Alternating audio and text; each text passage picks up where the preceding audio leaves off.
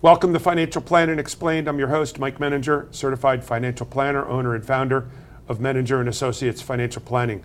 As I always describe, this is an educational show that's fundamentally based on the 6 areas of financial planning, where you have cash management, tax planning, risk management, investment planning, retirement planning, and estate planning.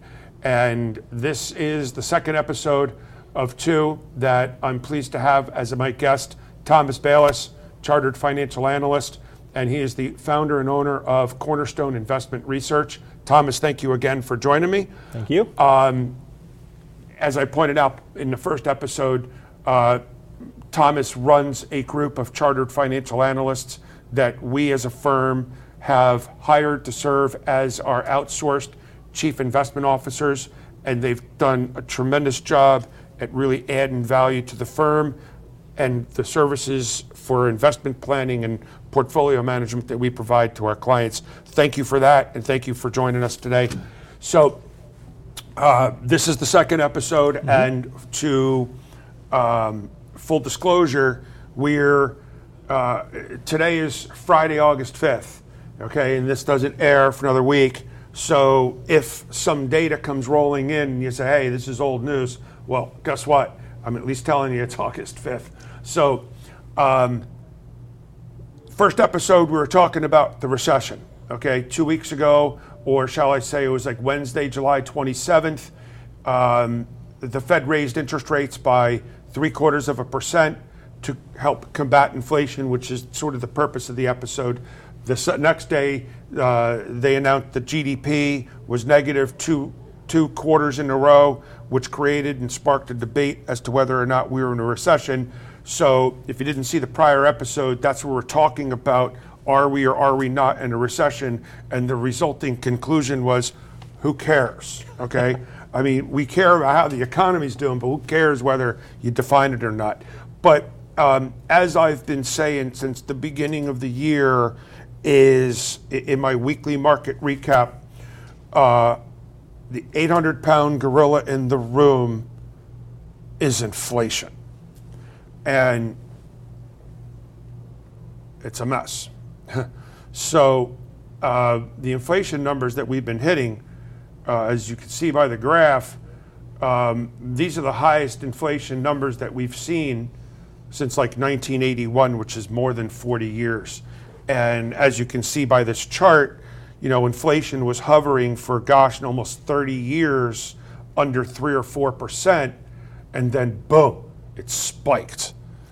Absolutely. And, you know, as a result of the massive amount of stimulus that we saw, you know, come into the economy in response to the pandemic, you know, not only did we have tremendous stimulus from a monetary basis by the Federal Reserve, but also a tremendous amount of fiscal stimulus that went into the economy. And in fact, we spent more on the war against COVID than we did in World War II. That's remarkable. And so the amount of money that World War II is a 4-year war for us, 6 years. Mm-hmm.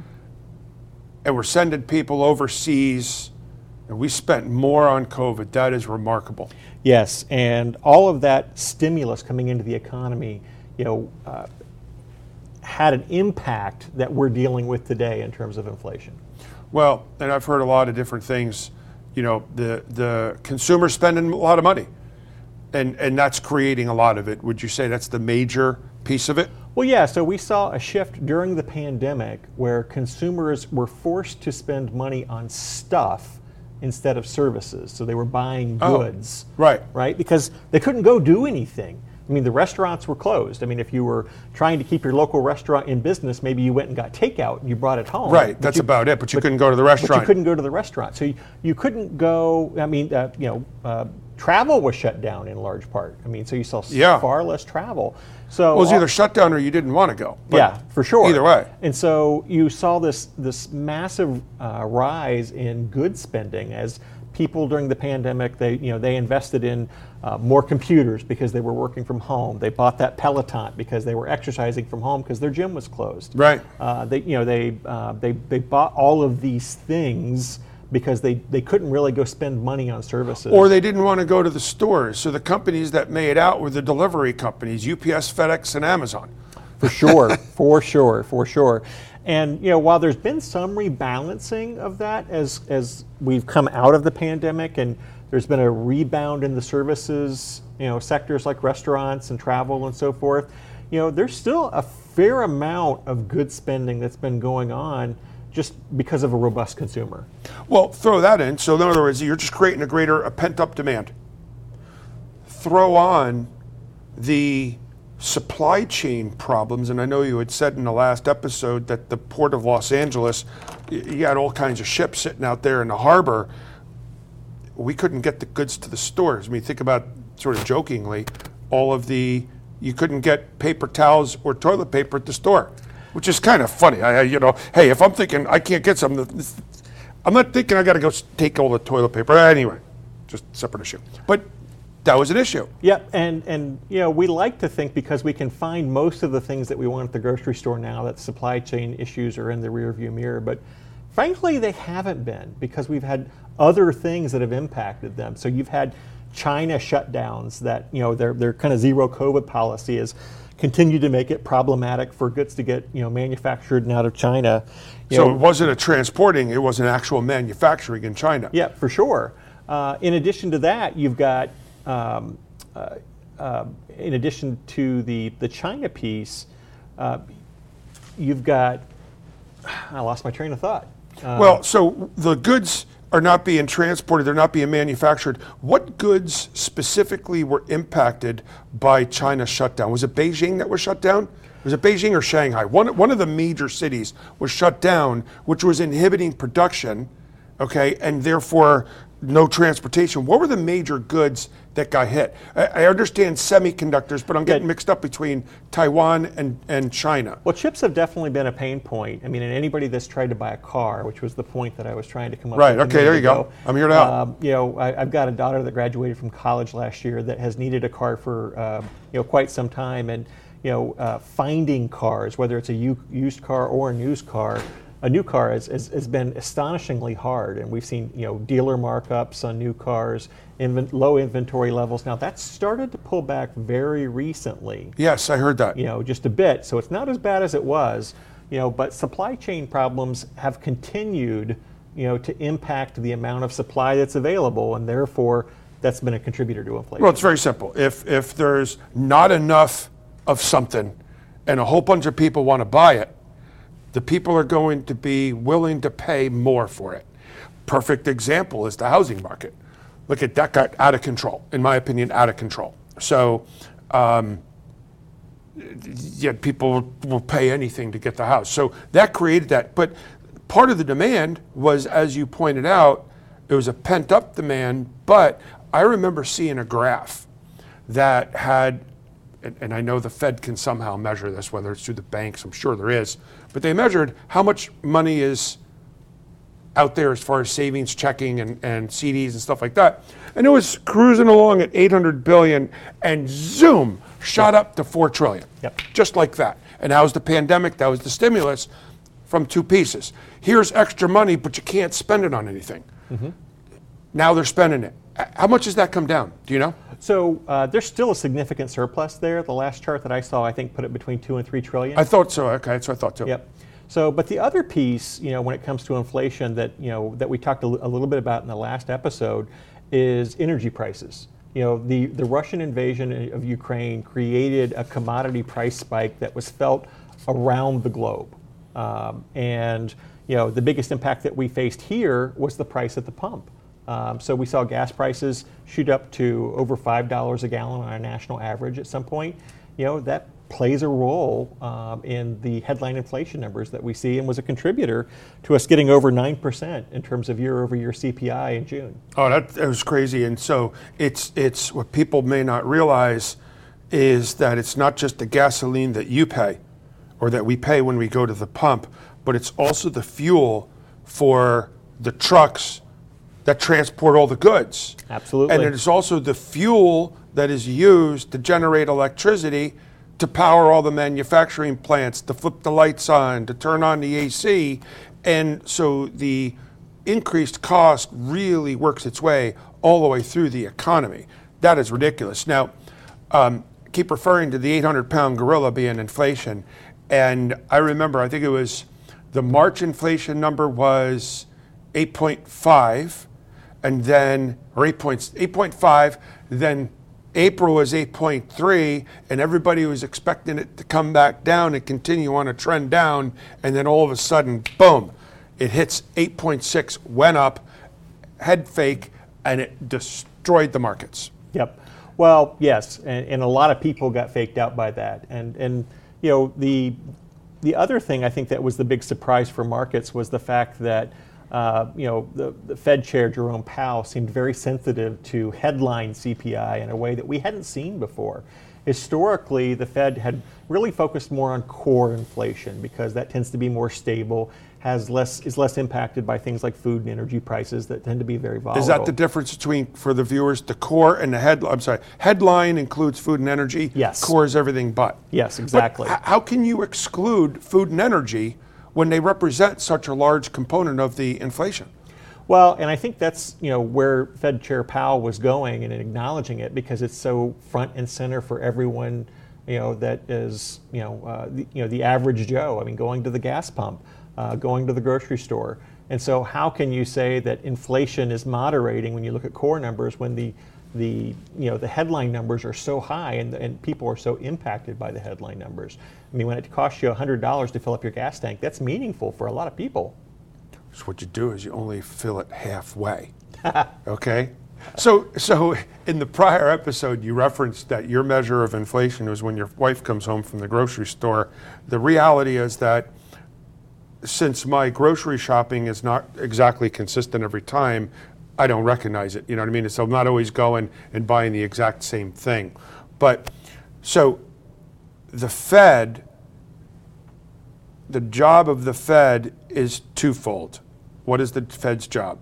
Yeah, so they're looking to create stable prices and full employment. All right, so here we are. Stable prices are non-existent. So this goes back to Volcker, who had the courage in 1980 and 81. What did he raise interest rates 12% in like a year and a half? Was that what it was? It was something crazy like that. Yeah, Volcker certainly. I mean, he raised interest rates, I think, 6% over a weekend or something at one point. I mean, that's crazy. But numbers that they were dealing with double-digit inflation too. I know. And so they had to find a way to get the inflation numbers down, and that was by increasing short-term rates to exceed them. We're not there yet. No, but it was also a very effective job. So what he did was very effective, and yeah, we're not there yet. But the Fed has consistently been raising interest rates and doing other fiscal policy by not buying bonds, and now they're selling them back in, which is sort of subtle and it's behind the scenes because we don't see it. When all we hear, we being the general public hears the announcement that the Fed is raising rates. So how many times have they raised rates already this year? Well, we saw them, they went a quarter point at first, then half a point, and then they've done 2 3/4 point increases in June and July. So that's 2.25% that they've raised already. Mm-hmm. And so the next meeting is in the end of September. Mm-hmm. So the talk of it is what, 0.5%, 0.75%? Well, I think with the strong jobs number that we saw earlier today, it's hard to say that the economy is in a recession when you have 3.5% unemployment. Right. Over 500,000 new jobs created last month, or in June, I think that number was 4. And so it's hard to say that the economy is slowing the way the Fed needs it to. And part of the Fed's challenge is that it can only impact aggregate demand, indirectly in terms of the cost of funds. The Fed can't control how much oil is available or how much refinery capacity there is. It can only control aggregate demand. And so, fortunately we've seen energy prices come back down in terms of pump prices, over the last several weeks, but there's only so much they can do to control that. And unfortunately, some of the activity by the Fed that we've already seen this year is going to have an even stickier impact on inflation, through owner equivalent rent. Yes. So, and back to the gas prices, that the gas prices impact you and I and everyone today, but it's a slower impact if it's the truck that delivers the goods and even the tankers or the planes, whatever. And by the time it makes it all the way down to the price that you pay in the store is delayed, it's going to take a little while for that to seep in. Is that correct? Yeah, for sure. I mean, there's no doubt that companies, especially companies in the goods sector, have been taking prices up to preserve their margins. But there's only so much of that they can do. Right.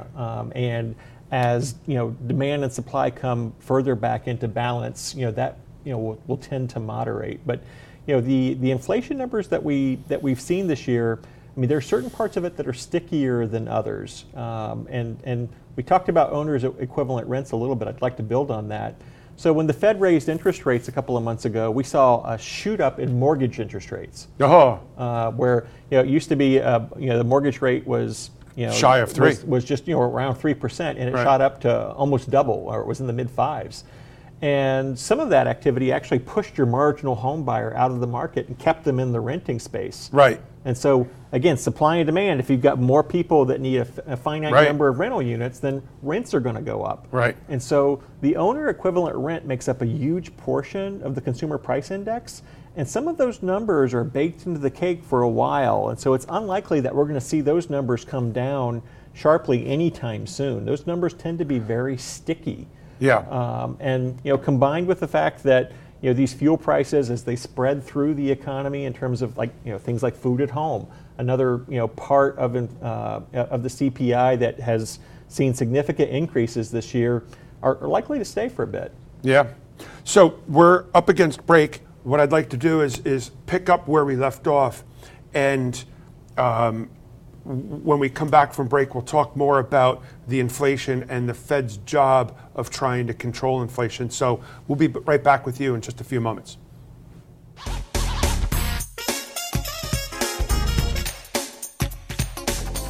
Have you saved enough for retirement? Are you financially prepared for an emergency or unexpected event? Have you thought about your financial future? Hi, I'm Mike Menninger, founder of Menninger & Associates Financial Planning. For over 20 years, we have been answering our clients' questions just like these as we develop unique and comprehensive financial plans tailored to meet their needs. When addressing your financial plan, we incorporate your entire financial picture, including taxes, estate planning, as well as investment planning and retirement planning. So call us today for a complimentary, no-obligation consultation. A unique approach to financial planning.